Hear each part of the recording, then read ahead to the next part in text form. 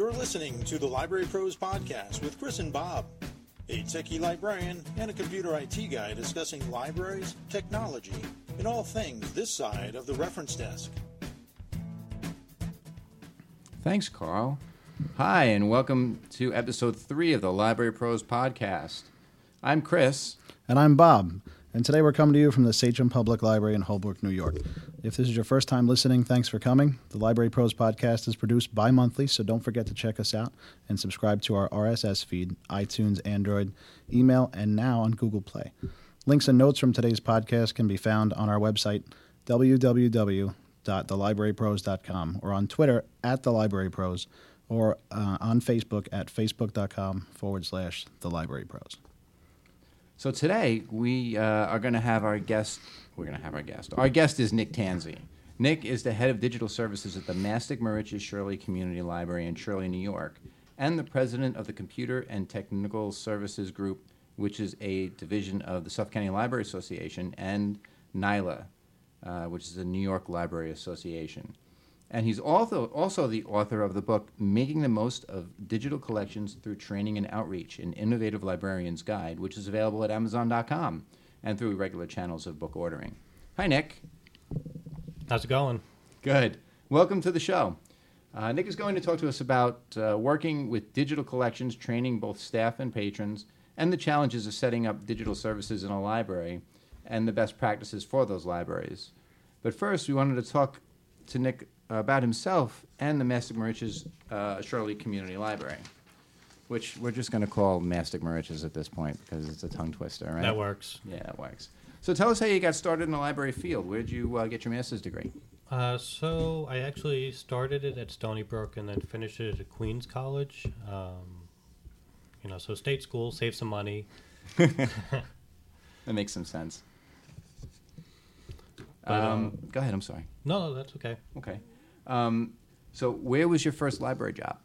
So it was at the community library, and I think like a lot of folks, I started out as a page, worked my way up to a clerk.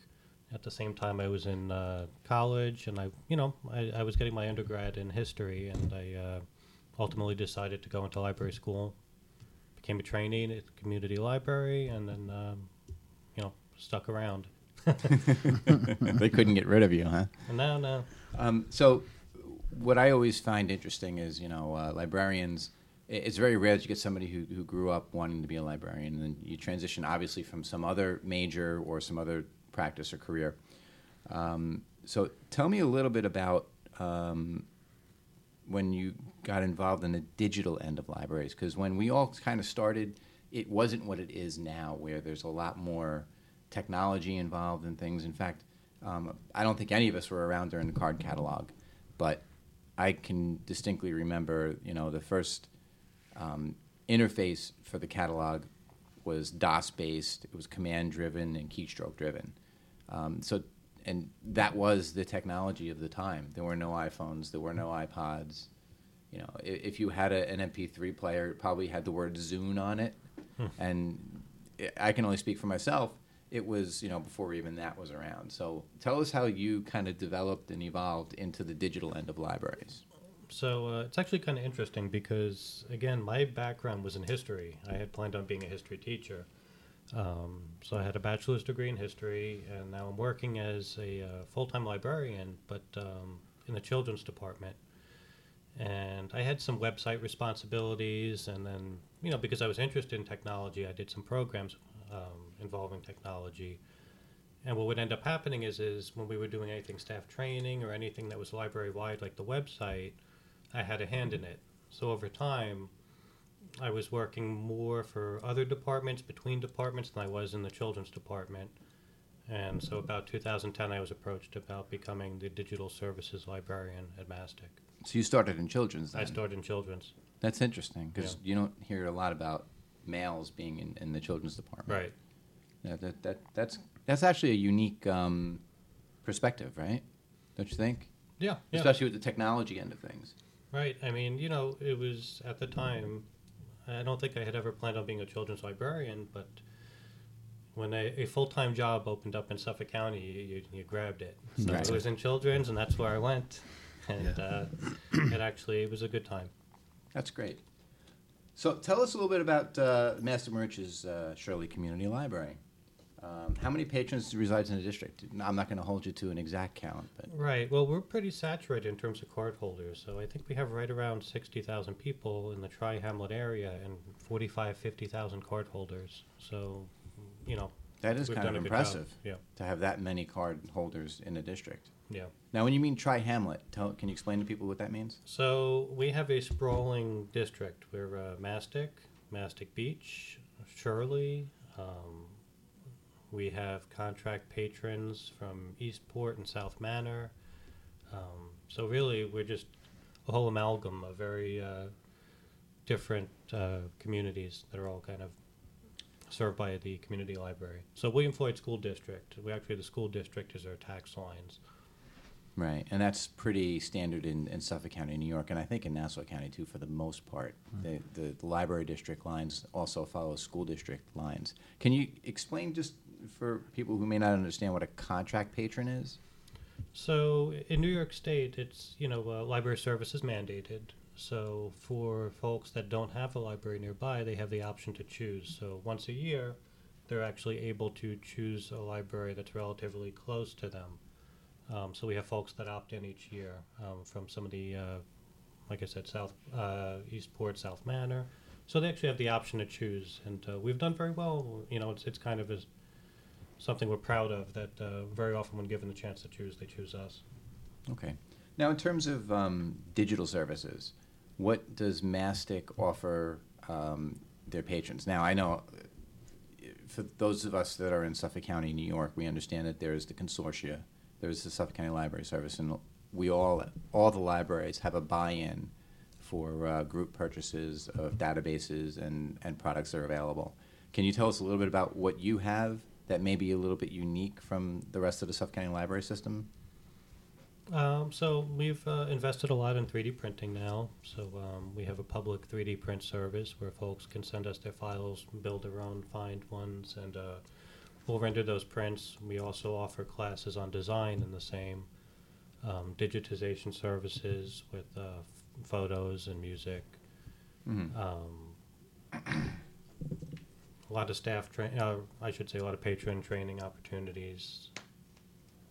Mm-hmm. Well, what's interesting to me, too, is now you're a department head for a department that didn't exist 7-8 years ago. Right. Tell me a little bit about the department that you're in charge of. So digital services, it was interesting. 2010, I basically became the digital services librarian, which was a department of one.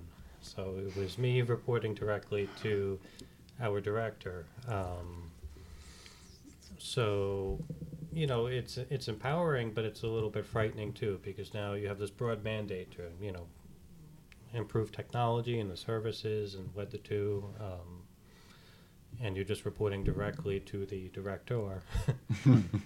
So It can be a little intimidating, right? yeah. So really, that's when really staff training became important, because how do you make your impact felt when you're one person? And we're a large library. We have 170 employees. So okay. 170. Yeah, 170. Wow. Yeah. I would have never guessed. That's a lot of people. Yeah. 3/4 of our staff is part-time. Mm-hmm. So tell me what happened. Were you approached by the director to say, we'd like to start this, or we'd like you to head this department of one? Or was it something that you had an idea, or something that kind of morphed over time and just kind of evolved into something like that? And then how did it evolve from a department of one if it's not a department of one anymore? Right. So basically, I had been working on things that were, technology-based and really crossed the line between just children's, where I was doing stuff like working on a library app that everybody had an interest in. So eventually the director approached me and said, are you interested in this position? And as it was described, yeah, it was interesting. Oh, yeah, sure. So, so I took the job as the head of digital services, or I should say the digital services librarian, which existed as a department of one. And then really what ends up happening is you do everything you can. You're there, you work 40 hours a week, and there's only so many things you can do in that time. Sure.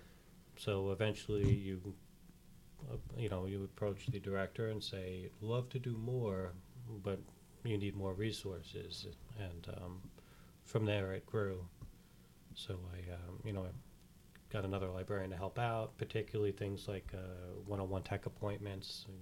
At the community library, we're doing 350 one-on-one tech appointments a year. So it's just a very staff-intensive endeavor. Right. So it's just you and that one other person doing the one-on-ones. Now there's a couple of us, but essentially what would happen is we'd do all we could do with what we had, and then when we want to do more, we would add staff. As obviously website became more important, we were able to add a graphic designer to staff, which is just hugely important now, from everything from social media marketing to just having your website look up to snuff. That's great. That's pretty incredible. It is. I mean, if you look at what that library did when they hired Nick, and then when they made him a department manager, there was no guarantee that was going to work. So they were putting kind of like a lot of eggs in one basket to say, we see a need, digital services, we see a need to hire not only one person, but now make him a department head, make him build his own department. And, to the credit of the administration over there, it worked out. And now Nick's added more people underneath it. We've talked about this at pretty great length, how they really pushed the envelope and put a lot on the line. Sure. And I think, most libraries don't do that. Mm-hmm. They're not willing to push the envelope and potentially fail, to see the successes. And what you're looking at now is a tremendous success in Suffolk County. And I mean, right from the marketing to the, all the stuff that he's going to tell you about in a couple minutes, it's huge. It's just probably one of the most innovative libraries in the county. So, yeah, I would have to agree with that, because some of the things that you see coming out of Mastic, you say to yourself, wow, that's amazing. How can we take that and maybe use that? And, a lot of times the stuff that you're doing over at Mastic is a blueprint for everyone else. I mean, you personally, and you as, during your tenure as the head of the department, kind of paved the way with you and between you and Ellen over at Half Hollow Hills with 3D printing. Oh, she's going to have to pay us. I know, right? You mentioned her in another podcast. Another podcast. Oh, man, that is like $50 right there. Payola. I always joke whenever we do something new that, I tell folks either it'll be awesome and, you can do it, or it'll be a cautionary tale. Right. So. But see, I mean, if anything comes out of this podcast, it should be that. That's right. Because that's what people are missing that work in libraries, what directors are missing, what board members are missing, what staff in general is missing, what department managers can be missing, is the ability to fail or the ability to succeed, and empowering their staff to do that. I mean, boards from all over the country are afraid that the library is going to fail. Right. But they're not really looking at the stats and seeing that a lot of them are already failing. So to do things like what Mastix is doing is not only giving them more relevance, but look at their patron base. I mean, he just said he's got like 60, correct me if I'm wrong, but 60,000 some odd as a patron base, and he's got 45 to 50,000 folks coming to the library. That percentage is amazing. I ask you to try and find the same percentage in the state where you're doing that, and it's going to be pretty impossible. That's a high traffic, high use. And you could argue, well, that the community needs the library. Well, listen, if you give folks relevance, every community needs the library. Mm-hmm. So, I mean, you got to look at what they're doing, why they're doing it, and how you can copy paste it to your So it's a great testament to what they're doing over there. Absolutely, yeah, sure. So tell me a little bit about the technologies that you have in your department that you make available to the Mastic Merchants Shirley population. So early on, we went really into device lending, e-readers and tablets. Do you have a preference which one you see go out more? In terms of e-reader, we were kind of limited in that Amazon wasn't really clear to us how comfortable they were with us lending Kindles. So it pushed us in the direction of, early on we did Sony readers because I guess mid-2000s, Sony was actually very good about reaching out to libraries. And we were one of 30 libraries that was part of a pilot for the Sony Library Reader Program. Okay. Where, remember, early on, e-readers are new, staff isn't really sure how they work, and Sony actually sent a rep, gave us free devices, almost like a commercial-style kiosk. some Sony readers and some discounted prices. So early on, we went into Sony readers. Now, obviously, they didn't last, but just introducing patrons and staff to the technology, that was helpful. But after that, we really invested in the Nook, because a good portion of our community, is working class, can really struggle sometimes economically. And it's important for us to have what I call try before you buy. Sure. $70, $80 for an e-reader doesn't sound like a lot for a lot of folks, but not everybody can afford to make a mistake. So with that kind of money, and so they want to make sure that they're even comfortable with the technology before they go and invest that.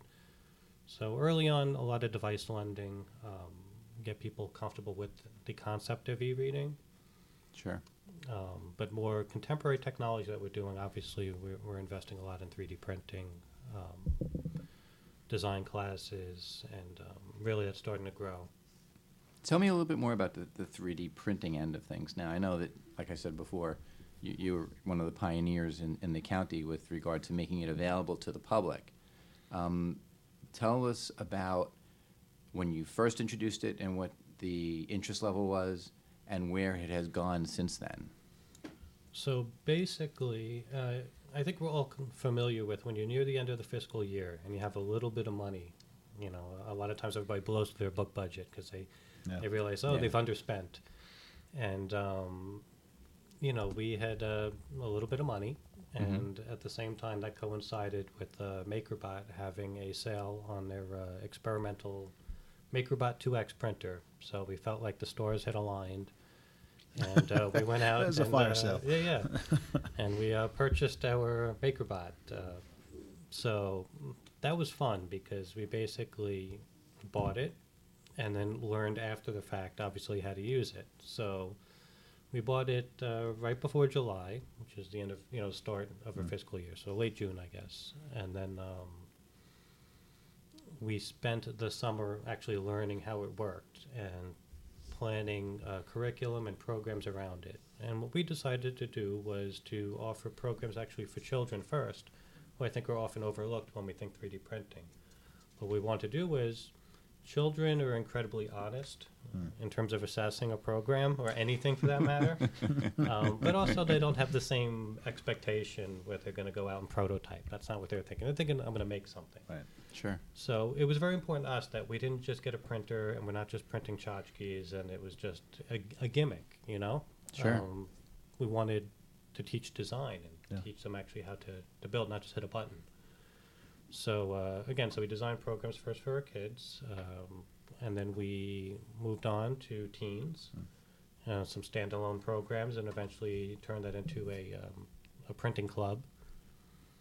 And then finally started offering introductory courses for adults. But we realized at that point that we were going to have a public print service because the natural inclination is once you know how to design, you want to come and you want to print.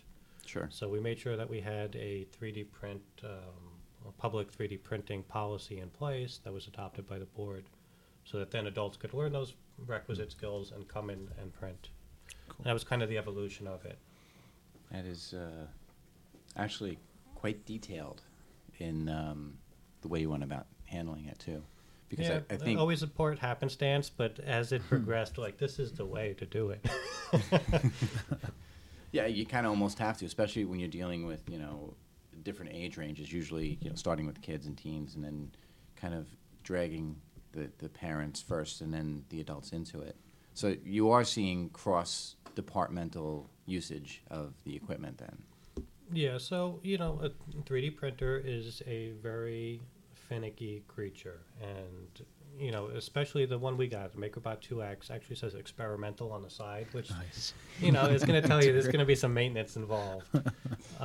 So Don't leave it on and go home. right. So with a lot of what we do, it tends to be an ink drop approach where we teach staff, we'll do a program and then we'll do a program with them and then eventually they take more of a hand in it.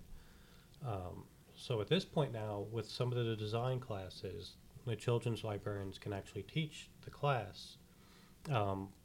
But generally, the printer itself, that's digital services that handles it, because too many hands, it'll get miscalibrated or Yeah. something breaks. And it's Deal just with the the nature of extruder things. issues. Right. So, we have 3 people on hand that are allowed to touch the machine beyond just printing, but actually doing some maintenance and calibration and whatnot.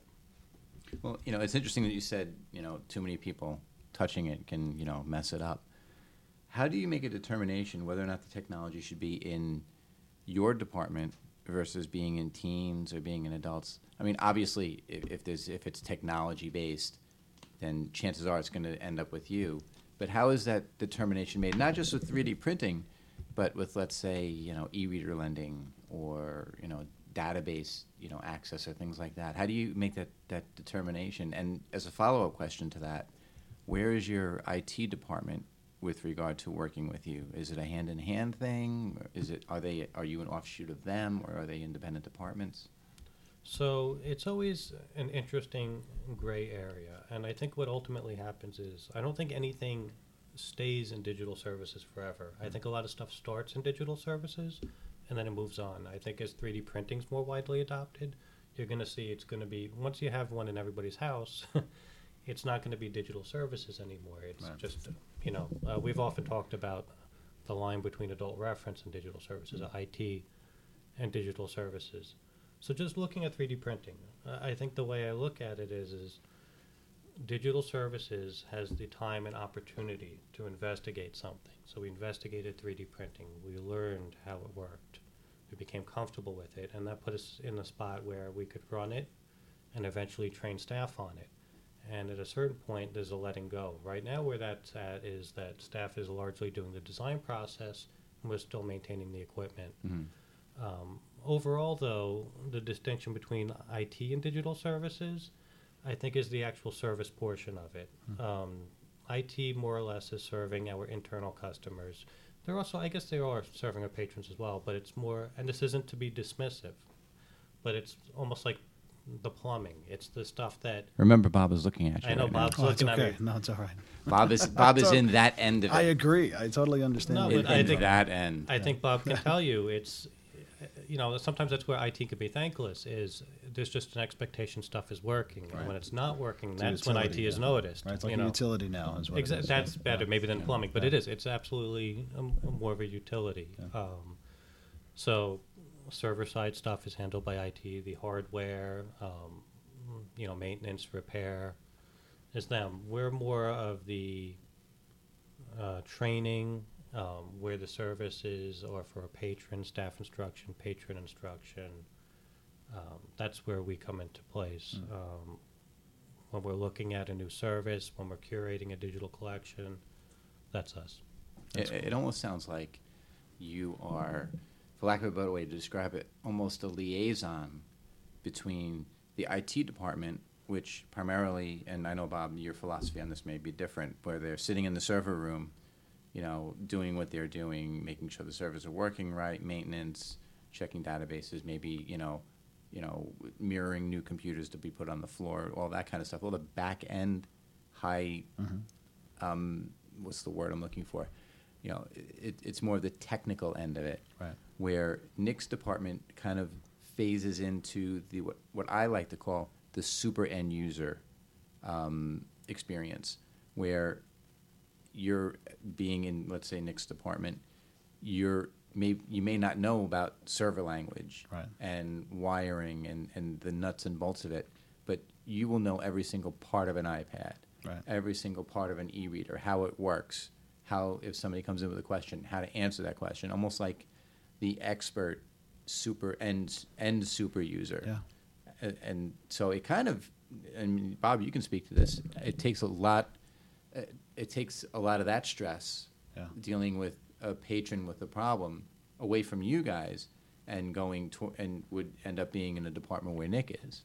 Yeah, I mean, it's it sounds like IT really should be doing what they're doing, but have the patron and the staff perspective in mind. So whatever IT is doing should serve the staff better and allow the staff to serve the patrons better.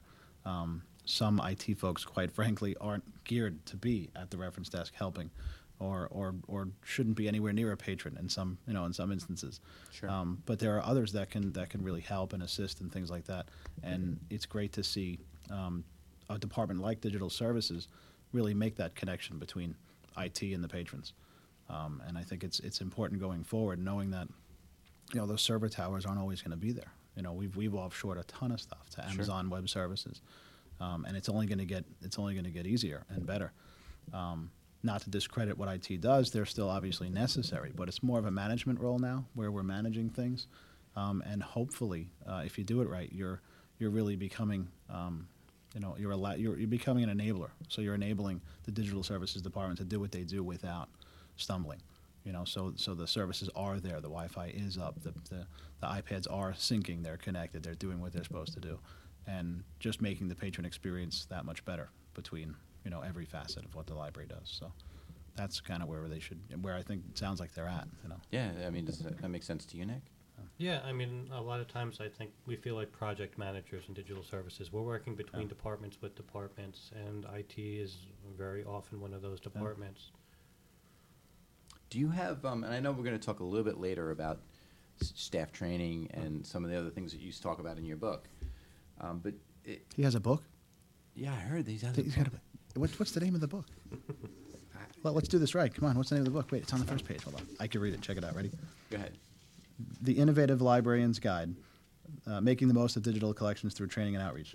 $50. I want $50. $50. Wow. Ellen Druda's mentioned. Ellen, right? Every time we met Ellen Druda, that's Sure. $50. So now every time I say, wait, Making the Most of Digital Collections Through Training and Outreach, the Innovative Librarian's Guide, which is available at Amazon.com. and that was the revised title, right?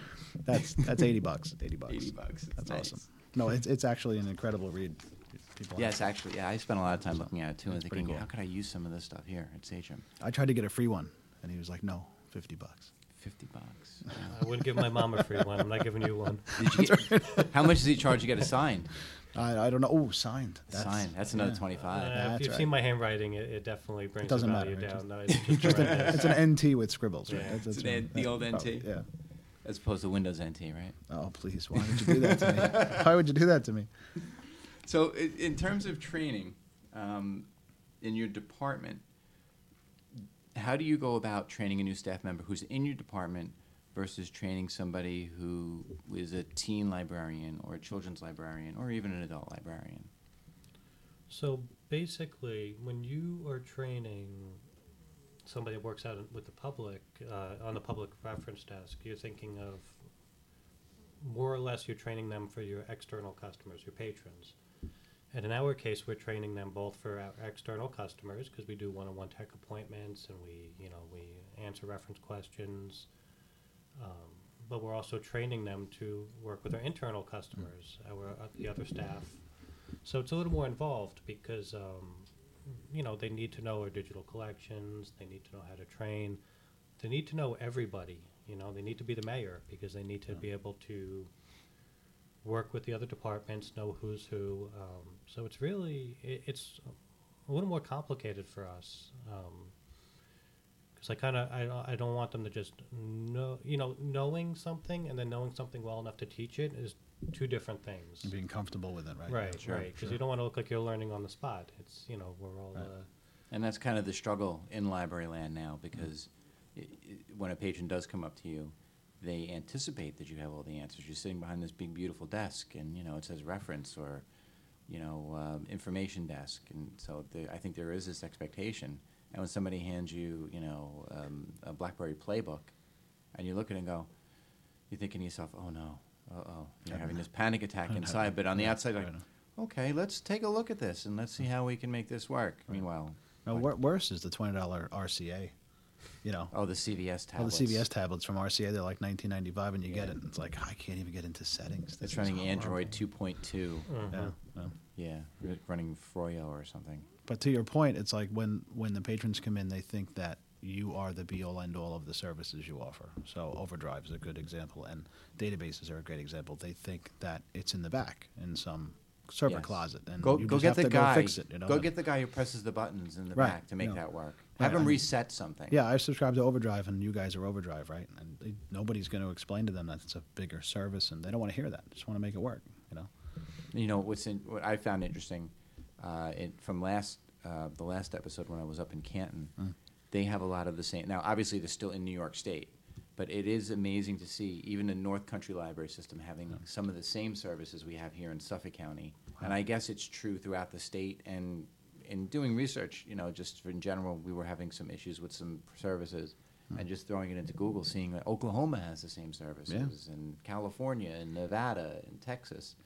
So I think when people are listening to our podcast, to our library people, and we say overdrive, I don't think we really need to explain what overdrive is, because it really is out there. Right.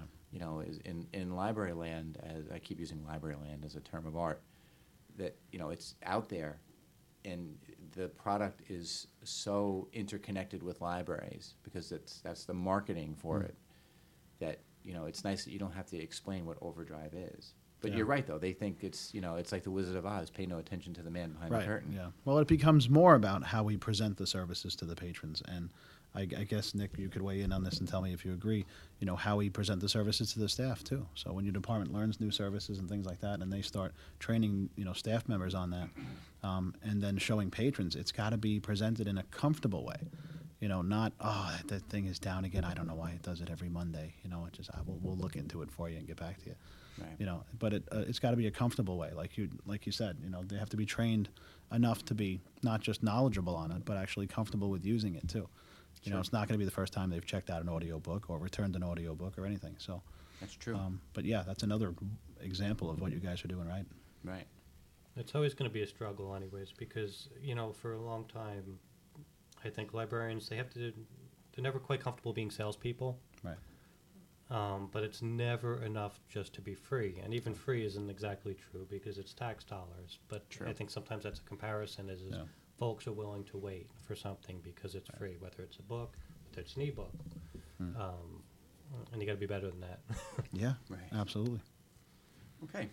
Well, thanks, Nick, for sharing what you do at Mastic. And, you know, thank you for what you do at Mastic, because a lot of libraries look to see what you're doing and try to, I don't want to use the word copy, but try to use as inspiration in their own libraries, because so many different libraries do things differently, that it is nice to see there are libraries that are at the cutting edge and doing things that people and other libraries can only look to and say, that's interesting, well, let's go with that. Right.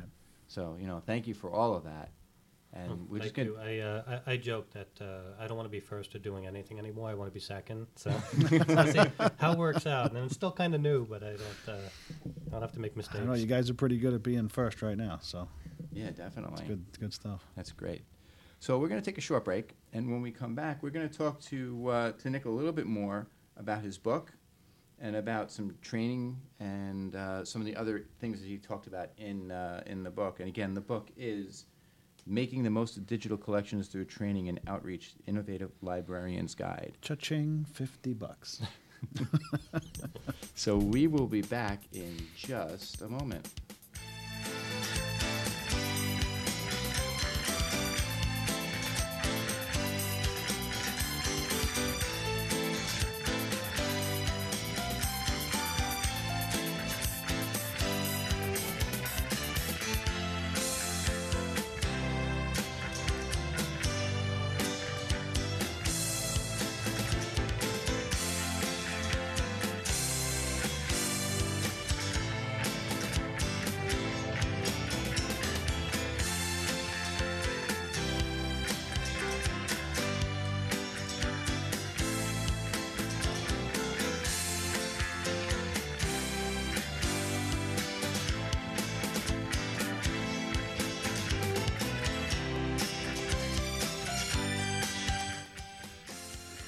All right, we're back with Nick Tanzi, who is the head of digital services at the Mastic Merchant Shirley Community Library in Shirley, New York, and the author of the book Making the Most of Digital Collections Through Training and Outreach, the Innovative Librarian's Guide.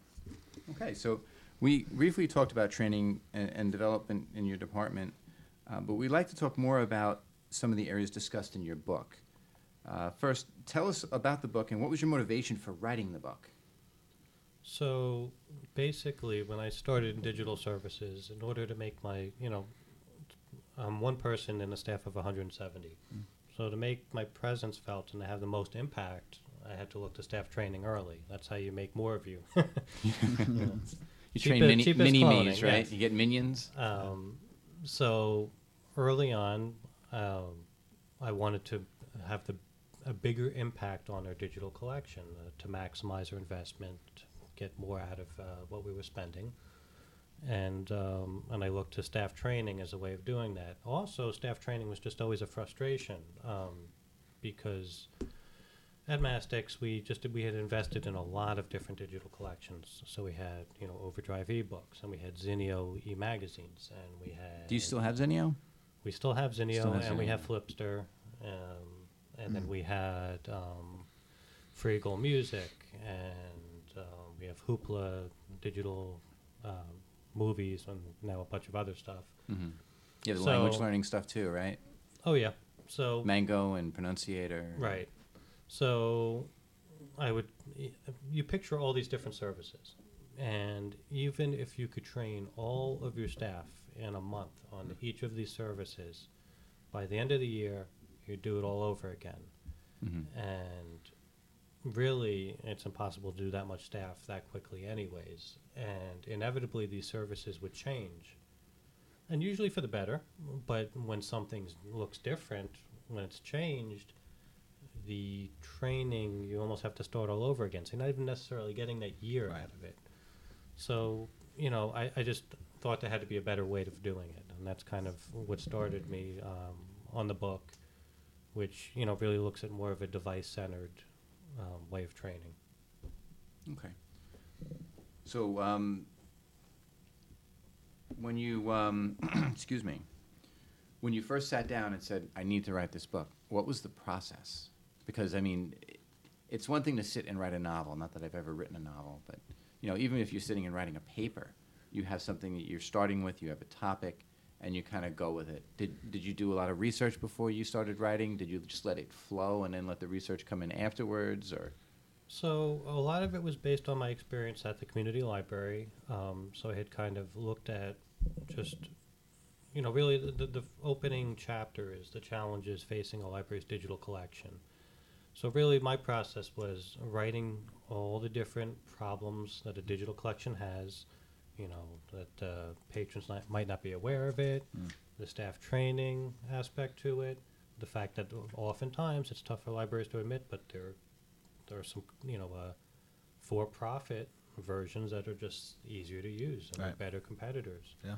So anyways, I listed all of these problems, and then I thought about the best ways to tackle them, and that was kind of the outline of the book. And then, part of that was what I had done at Mastic, the mistakes I had made, what I learned from it, and then just looking around the country at some of the best practices that were going on. One thing that I found interesting about your book was that you did talk about device-centered training, which you just mentioned earlier. Can you Right. explain a little bit about what device-centered training is? So, I had mentioned that when you have all these different services and you spend time training on Zinio and Freegal and Flipster and, your ebooks and your e-magazines and your streaming products, and then they keep changing, none of that training has a particularly long shelf life. And it doesn't really even match the experience, because then a patron that's having a problem using your service on a computer versus they're having trouble on a tablet, two entirely different things. Right. So really, I thought we had to start our training on the devices our patrons are using. Because just look at your iPad, for example. If you had a first-generation iPad, or you have, what are we up to, iPad Air at this point? Yeah. Air 2, Yeah, actually. Air 2, Air 2, Air Pro. Then it's Air the Pro, Pro. yeah. Now that the Pro, with the so they've actually gone 2 generations after I think the Air 19 2. versions is where we're at, really. Yeah, something like that. Yeah. Perfect. That's 19 versions of iTunes right today. Exactly. But so you look at your iPad, for example, and if we're talking about the basics, Chris, of how to get into settings, how to connect to Wi-Fi, how to download an app, how to use the Safari browser, how different is that from generation 1 to the current? It's really not terribly different. So if I train you on a device, that has a heck of a lot longer shelf life to it. And then when a patron comes in and is having a problem with the service, if you already know how to use the iPad and they're trying to just get ebooks on their iPad, well, now at least you can connect them to the Wi-Fi at the library. You can locate the app for Overdrive. You can install it, and then largely you're using the information that's already on Overdrive's website, the walkthrough. I don't know why we spend a lot of time hoping, trying to force folks to memorize stuff when it's not worth it. The most up-to-date source on Overdrive, for example, is going to be Overdrive's help site. And when the process changes, they're going to change it there. So if you're pairing, the understanding of the device that your patrons are using, and then just curating the information, that's what librarians have always been good at, is either knowing the answer or finding the appropriate referral information. Yeah. That's training that lasts the longest. So device-centered training is obviously centered on learning devices and really dealing with the 95%. Okay, you can never. I think we had talked about what happens when somebody walks in, or maybe it was even before we started the podcast, when somebody has their Kodak tablet. That's tough to prepare against. Right. Sure. But that's in a minority. If you look at, taking ebook collection, for example, if you can handle your Nook, your Kindle or Kindle Fire, your iPad, or at least Apple device, and an Android device, with a fairly recent operating system, that's 95, 97% of all the folks that walk through the room. That's true. And that's really the way to go. Okay. That does make some sense, because if you can base it upon their device and then deal with all the things that device can do, that makes it a little bit easier for the patron, too. It takes a lot of the stress off of them. It's easy as just doing this. Well, you don't know about Hoopla? Let's look at Hoopla. Press this. Let's do this. See how easy it is? Now, one thing that I like to do, and we do here at the Sachem Public Library, is we always have a handout. Do you create handouts for patrons? Right, so we do. What we ultimately did was, for a time, and it's gotten better, but a lot of the services we were using early on, their support materials were pretty terrible. Their sites were difficult to navigate. So where you're being kind, Oh, I know. He's got So- to be politically correct. Yeah. Well, I'm not naming names here. So, but where those sites were deficient, we made our own. We set up a WordPress support site, and we gave our own referral information. And when we did it in a way that was printable. So we would oftentimes not just say click here, but we would actually have the URL. So it worked great if you were doing support by the phone. You could follow along and had screenshots. The patron was there. You could print it out for them to take home. If they were emailing us a question, you could send it that way. Okay. Sorry.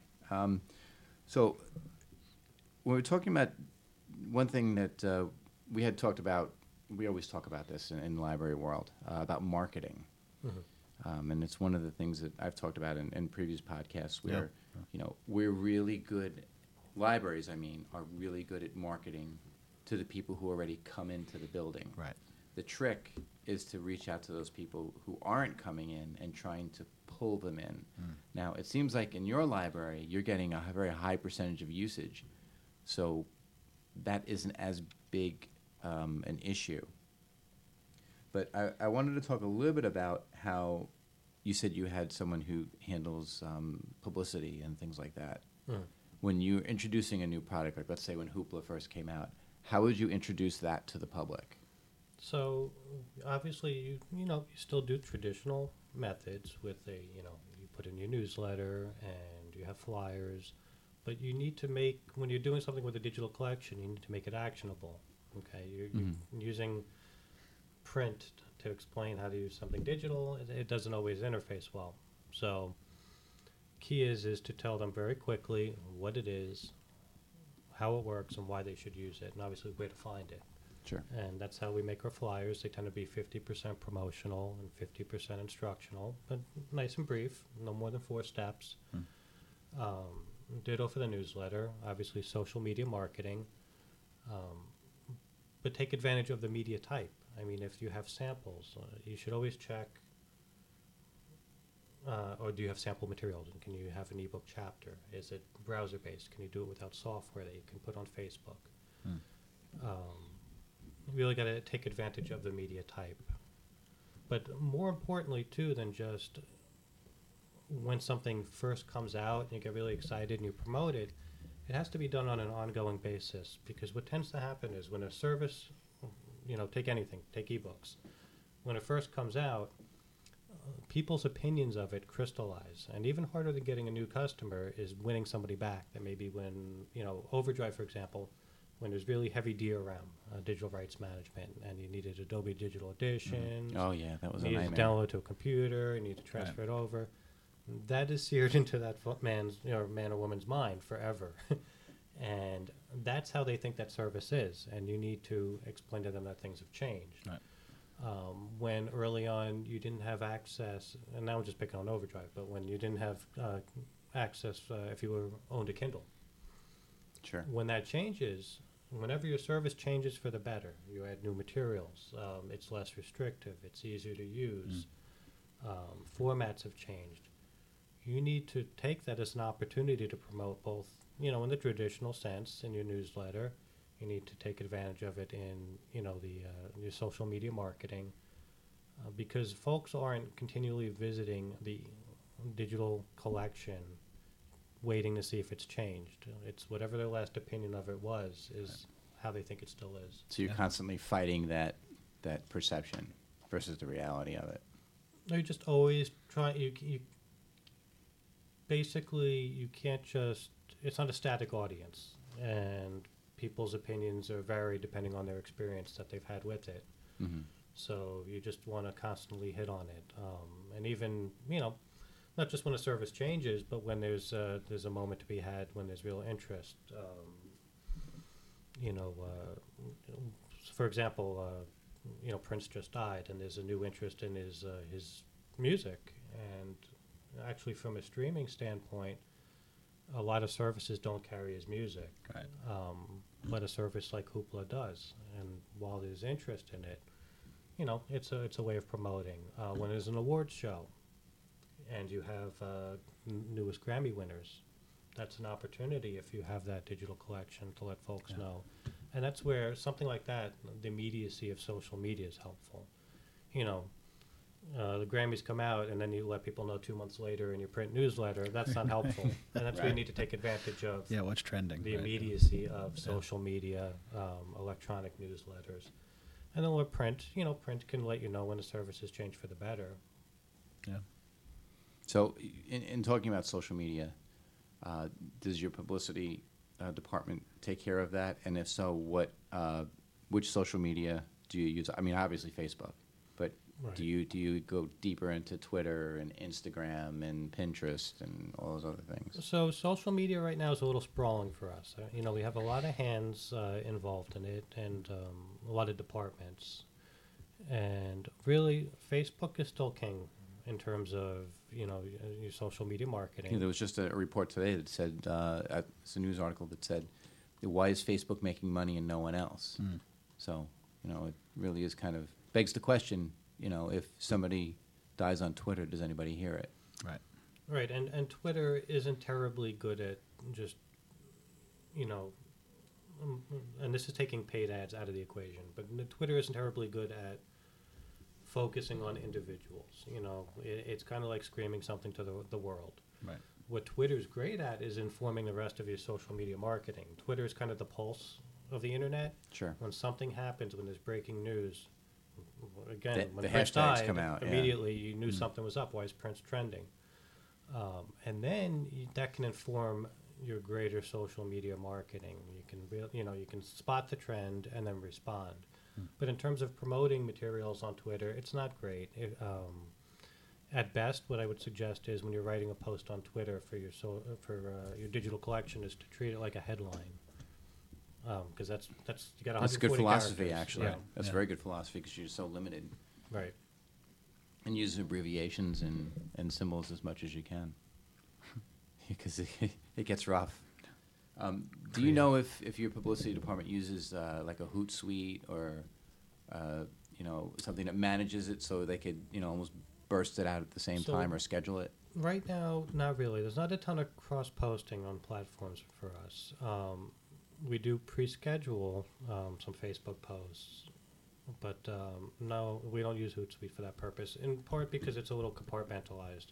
Right now, Pinterest is largely used by the children's department. Although adult also maintains their own. So, yeah, digital. As much as digital services is involved in social media marketing, we don't have ownership of all the I was sites. going to say, it's not the focus. Right. So another thing that you talked about in your book is something that I was involved with in my previous library that I worked at, is outreach. And I can say from the experiences that I've had, from a professional standpoint and a personal standpoint, it was extremely enriching for me, especially reaching out to seniors, helping seniors with their devices. And I developed relationships that even though I'm no longer with that other library, I have maintained through social media relationships with some of these patrons, because in our top 10 list that we'll go over later, that we have a question regarding who's your favorite, and one of my favorites is in that group. I have a favorite here too, but there are just some people that are you can make connections with. So as far as outreach goes, I think it's extremely important for the library to get into the community and go to places where people don't necessarily have the opportunity to get to the library, whether it's a disability or their age is hindering them, or there's another problem, other types of problems. If libraries can get out to a community center or a center for a planned, for a gated community or something like that, I think that can only be a win-win for both the participant coming from the library and the people participating as patrons. Now, you discussed that in your book, talking about, digital marketing, taking it one step further and going to outreach. Tell me how you deal with outreach. So outreach is so important with digital collections because it's a little bit of a paradox, because folks that are maybe distant from the library or have mobility issues getting to the library could really stand to benefit from a collection that doesn't require them to visit the library. Sure. But again, as we've mentioned, libraries are so good at promoting within the library, marketing the library within the library, that you often fail to connect with these folks. So by getting out into the community, it really gives you an opportunity. Now, obviously, it poses its own challenges, not least of which is Wi-Fi. Right. Oh, yeah. So, that was always an issue. Occasionally, depending if we're at a Chamber of Commerce meeting or at a school, we sometimes have it prearranged, we'll have access. But it's always good to have a backup plan. And, I mean, we've even taken as far as going to the beach. We have Fire Island National Park right there. So we've even gone to the beach to market the library. In those cases, we're bringing wireless hotspot, mobile hotspot. More importantly, do you get to wear shorts? On beach days, yes. Nice. Yes. That's what I'm talking Flip about. flops and shorts. Nice. To give you a T-shirt or something that says Mastic Maritza Shirley Community Library. Yep. Really small font. We have a. Typically, we promote the summer reading club. So we have a summer reading club T-shirt. Wow. But that's great though. You even go to the beach. Yeah. So one of the issues though is always going to be, even when you get out there to the community, one of the barriers to access for a library is you need to be a card holder. And especially when you're doing outreach, when it's something that's a pop-up, there's a difference between when you're just showing up somewhere, kind of crashing things, or something that's planned. When we have something prearranged, it gives folks, they know you're going to be there. When you're just showing up, you can't really have an expectation that folks are going to have a library card on them. Or their iPad. Right. Yeah. Or have to, do you have two forms of ID on you? Right. I wasn't planning on signing up for a utility library bill. card today. Did you bring a utility bill with exactly. you? Yeah. So that's where just being able to get access to somebody with a provisional library card is super important. And in Suffolk County, you're able to actually sign up for a 30-day provisional library card and get using the digital collection immediately. So that's something we've always taken advantage of. You type in your address, pulls you up on the map, tells you who your home library is. Hopefully it's us. When we're at Fire Island, you get all sorts. And then get them using that collection right away if it's something they're interested in. When it's more of a planned setting, when at all possible now with mobile ILS systems, you can in fact grant a card holder, grant a full library card on site. Because even with the provisional, they still got to come back within 30 days with those two forms of ID. Right. So there's two different ways. When you're popping up, I think oftentimes you want to think of just letting people know about your collection, getting them provisional access to it. When it's something that's more planned, a visit to a senior center, recreation centers, a nutrition center, school, you can do a little more planning, have them a little more prepped. Yeah. Okay. So, the one thing that we really haven't touched on, is budget, which is can be a dirty word sometimes because you're talking about how much you're going to have available to curate and maintain what you already have. So, I know I can speak that, with Sachem that there is always a budgetary concern, and I'm sure at Emma Clark there is the same issue with regard to any department for anything that you're going to do. Look at all the things we have to meet now. Right. You've got the tax cap, you've got the incentive program, you've got all these things coming down on, administration and boards to meet those stringent, so it's interesting.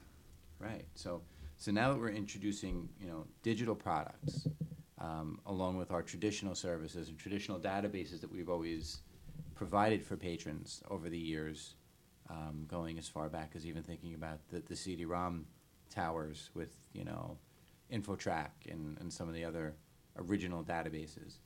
Things have evolved to the point where it's all digital and it's now accessed through the web. Those are all subscriptions. So the subscriptions obviously are going to cost money. So as we move further from from just staying with research things and moving towards entertainment type things, with your Hooplas, with your Zinnios, with your Freegal, Overdrive, and any other number of databases that are out there, whether it's educational or for entertainment, there is always a concern with regard to budget. How does that work with your department? Do you is that something that's not really dealt with in your department, or is that something that's part of your budget? No, so actually, for the most part, digital collections are just the same as the book budget in that they're partitioned between departments. Digital services, almost the entirety of our budget is focused on programs. And by programs, really, we almost look at it as training staff, training patrons. So that's where the majority of our money goes. Digital collections, really, it does pose a challenge because, in my experience, particularly with streaming movies, it used to be where, we always had a struggle where, did you buy a DVD? Do you buy a VHS tape? Do you buy a Blu-ray? But eventually it evens out in that, somebody that's checking out a movie on Blu-ray isn't checking it out on VHS. Right. I think in part because we don't have the newest releases yet as a matter of streaming media, at least streaming movies, I should say. It's more of a complementary service, so it doesn't seem like it offsets your analog circulation. They're almost different collections at this Yeah. point, right? Yeah. That's right. It's just a matter of convenience. Right. Ebook, on the other hand, it's a matter of convenience. You get it in ebook, if you get it in digital, if you get it in print. I think a lot of people, and the trend has been, people are open to both formats. They're not exclusive. Very few people that are exclusively e-media and exclusively print. Well, in talking about, the different media, DVD versus Blu-ray versus streaming media, I think, and we actually talked about this in our first episode with regard to Amazon, there seems to be, people pay for Amazon Prime and they pay for Netflix or Hulu Plus or whatever it is. So, do you think that there's a balance, or with regard to people with pay services and with what the libraries offer for, as I'm holding up my quote fingers, free, because obviously it is paid through tax dollars. So do you feel your goal to complement or supplement what people may be paying subscriptions for versus trying to win them over and saying, here it is for free? What do you think about that? So whenever we add a digital collection, one of the things you have to look at it is, even when we do training, we try to build salespeople into it. You look at a service, and any service has strengths and it has flaws. And, you got to be a little bit of a car salesman, okay? If I'm trying to buy a car, and you're trying to sell me a car, and it's pretty clear you've never driven a car, I'm probably not buying from you. That's good. That's a good way of putting it. We're all family guys here, right? Yeah, so sure. if I'm trying to sell you a sports car, and Bob, how many kids you got? 3. I have 3. Yeah. Chris? 2. Okay, Yeah, no, I not just got yeah. one, but Right. Yeah. no sports cars right now. Maybe we'll save that for midlife Right. crisis. Look at me. I'm not allowed to comment. I'm going to remove myself from commenting. Yeah, Bob really can't talk about that. I'm not allowed to talk about that. So likewise, you want to know a collection well enough that you might say, Hoopla's got some great children's content. When you see somebody that's got kids, or when you have somebody that's interested in horror, that your collection that you have really has some of the top authors. So just knowing a collection well enough allows you to sell it. Yeah. And if so you're not trying to force feed somebody something they're not going to like. You can't trick somebody into Right. you can trick somebody into using a collection, but just once. Right. Right. While they're standing in front of you. And then Right. that's So it. you need Yeah. to be cognizant of a service's benefits and its flaws, its good and bad. And in terms of when you're facing a commercial competitor, that's where you just have to take away all the things that maybe make your service less convenient or not as attractive and see what you can do to make it better. Because if I just want to check out a book from the library, what do I need? I need 2 forms of ID to get my library card, and I can just walk right up and check it out. If I want to check out an ebook, I still need those 2 forms of ID and get my library card. Now I need a device. Now I may need an app. I need an email address so I can create a username for that app. Need a password for my email address and for my account. So I've just added 3 or 4 different obstacles. Now, typically with a lot of these services, it's just getting people over the hump. Right. Just that initial painful experience of setting up the account. Right. Oh, yeah. And then you're And checking off a remembering box passwords. that, right. Well, but with Overdrive, you can remember, click the box and it remembers their password. And now for them, you've taken out a Big lot of step, those yeah. steps. Yeah. Yeah, that is the biggest. Well, yeah, that is one of the biggest struggles is actually getting them to use it. It's the old bringing the horse to water, but making them drink. Well, one of the things we've done too is we've just we've taken a step back, and in terms of staff training, remember we went device-centered, and with our patron instruction, we've done the same. We've done a lot of tablet classes, which is of interest. Everybody wants to learn about how to use their iPad, and one of the experiences we had early on was we were doing tech appointments, and we had somebody want to use our ebook collection, and they showed up with an iPad in the box. Now, on the one hand, that's awesome that they bought an iPad and their first thought was the library, right? That's what we want. But on the other hand, if your patrons are getting devices and then they're attempting to use a digital collection and they don't have the prerequisite skills, Right, yeah. they're going to fail and they're going to be frustrated. And it might be even independent of whether the service they're trying to use is easy to use or not. Mm-hmm. So just from a programming standpoint, we knew that there was a lot of interest in tablet classes. And then in terms of boosting the circulation of a digital collection, we thought if we train folks up, and at the end of a class on an iPad Basics or Android Basics or Intro to Kindle Fire, we just promote some of the relevant services. And anybody that wants a little more information can take a flyer and go, and maybe they're comfortable enough to do that from home, or comfortable enough to use a support site, or if they want to schedule a one-on-one appointment, absolutely. Because a one-on-one appointment where you get somebody to use your digital collection is such a wise investment. It's worth an hour to create a lifelong user of your digital collection. Yeah. Definitely. Absolutely. Okay, so I have just one more question to ask you before we move on to our top 10 librarian questions. Yes, I finally came up with a name of it. It was a very long ride back from Canton, New York from the last podcast, and I'm not so sure that the the name I have for the top 10 list is any better than anything else, but anyway, we'll find out about that in a couple minutes. The one question that I wanted to ask you that I kind of saved for the end, because I think if anybody that's listening is considering developing a department like the department that you are the head of, what would you tell a library that is considering creating a department like the one you manage? So one of the most important things is just giving whoever you're hiring, well, first off, when you look at the person you're hiring, my background was in history. I wasn't a techie guy, but I'm somebody that likes to continue to learn. And that's important. I know Bob in the past has talked about that sometimes there's an inclination to try to hire your way out of a problem. And what do you do when I was hired, there wasn't 3D printing, wasn't a thing, so if you're just hiring and then when the next emerging technology comes out, do you just wring your hands? Do you fire that person? Do you hire somebody to replace them? So when you're thinking about starting a digital services department, hire somebody that is the type of person that wants to continue to learn. And then if, as administration, you need to give that person time and opportunity to continue to learn. If all of their waking hours are spent doing stuff and they have no time to look for trends, to learn a new thing, you're kind of setting them up for failure.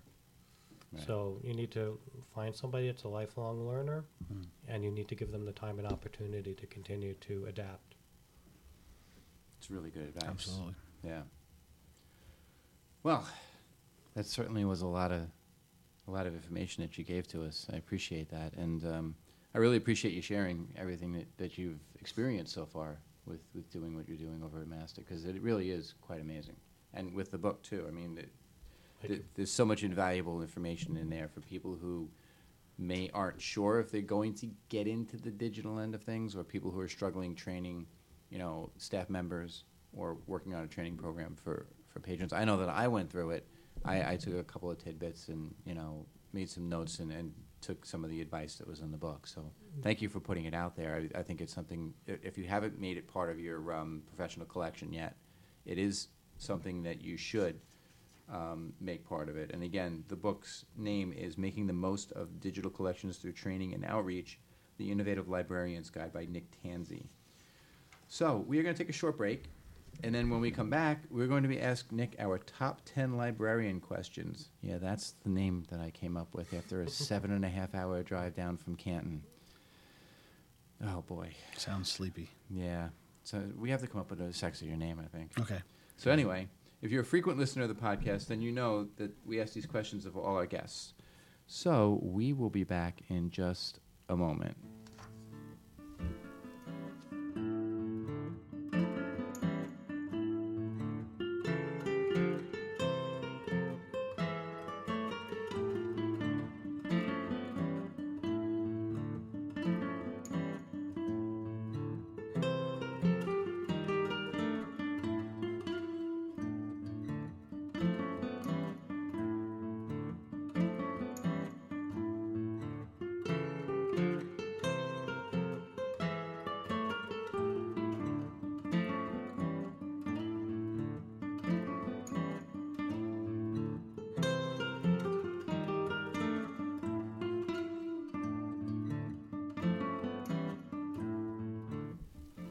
Okay, we're back with Nick Tanzi. Nick, we're going to hit you with our top 10 questions. So, you're our next victim. Are you ready? Oh, boy. Okay. So these questions were inspired by the website, The Literary Hub, which is a website with very interesting library-related stories and interviews. You can see their work by visiting www.lithub.com. Check them out, because they do some amazing work for librarians and the library world in general. Thank you, Library Hub. So, Nick, here we go. First question. What did you want to be when you were a child, when you grew up? Probably a ninja. I love it. That's great. That's why I love these questions. Yeah, ninja or an astronaut, probably. Yeah. Not bad. So what was your first memory of the library, and who brought you to the library for the first time? So actually, I remember playing some PC games on floppy. It would have been my mom that brought me. What's a floppy? I'm sorry. Yeah, I can't quite recall. Are we talking 3.5 or 5 1/4? Oh, you, guys Yeah. you guys are so old. My 9-year-old's going, what's a floppy? What's a 3.5? What's a 5? Yeah, this is great. Yeah, isn't that wonderful? Okay. So Scary. when did you decide to become a librarian? Did my question. Oh, I'm sorry. No, Just go asked ahead. your question. When did you first decide to become a librarian? You know, Bob asked it with a little more gravitas. That's right.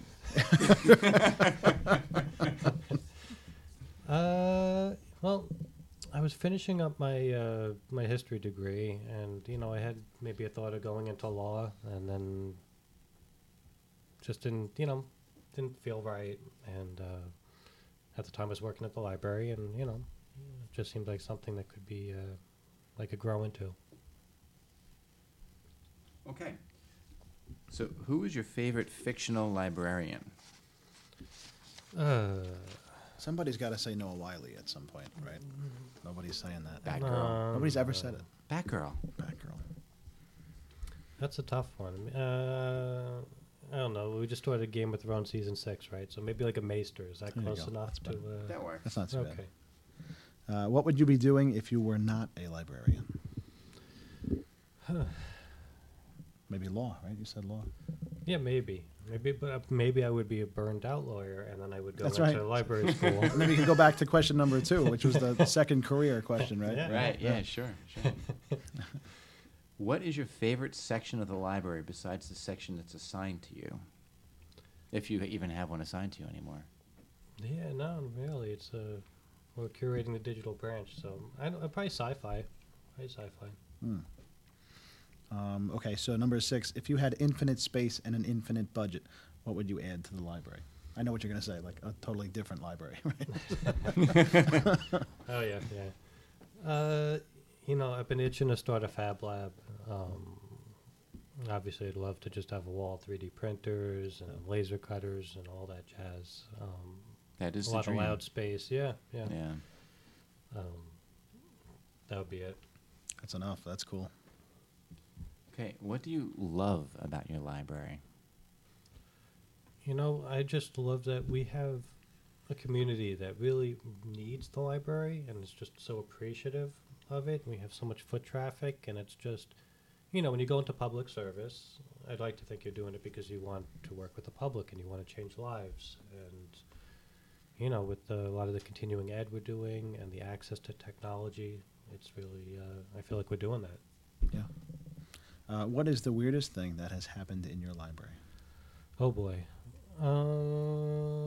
Not necessarily the worst thing. Yeah, I know. But the weirdest, yeah. The weirdest. The one that takes the most explanation. Weirdest, I had a person that came right in. So I'm at the adult reference desk. So basically they came directly from the entrance right up to me and said, "Man, this is a big library. How do you get out of it?" That's great. And that's coming from somebody that's got a bad sense of direction, but that really That's a good one. walked 100 feet and then was lost. That's great. Yeah. That's great. Okay. So I think we talked about this a little bit earlier, but who is your favorite regular patron? You don't have to mention names, just, No. I mean, honestly, when I worked in children's, not so much, there's more of a patron type, but when Mhm. we had those, 5th grade class visits, I think that maybe that was a lot. Those kids still had a sense of wonder about going into the library. Like it was like walking into a theme park. And when they're leaving, they're screaming because they don't want to leave. Yeah. So, that's... There's something to be said for that, People go, oh, these kids are screaming. But no, they don't want to leave. That's Right. great. Yeah.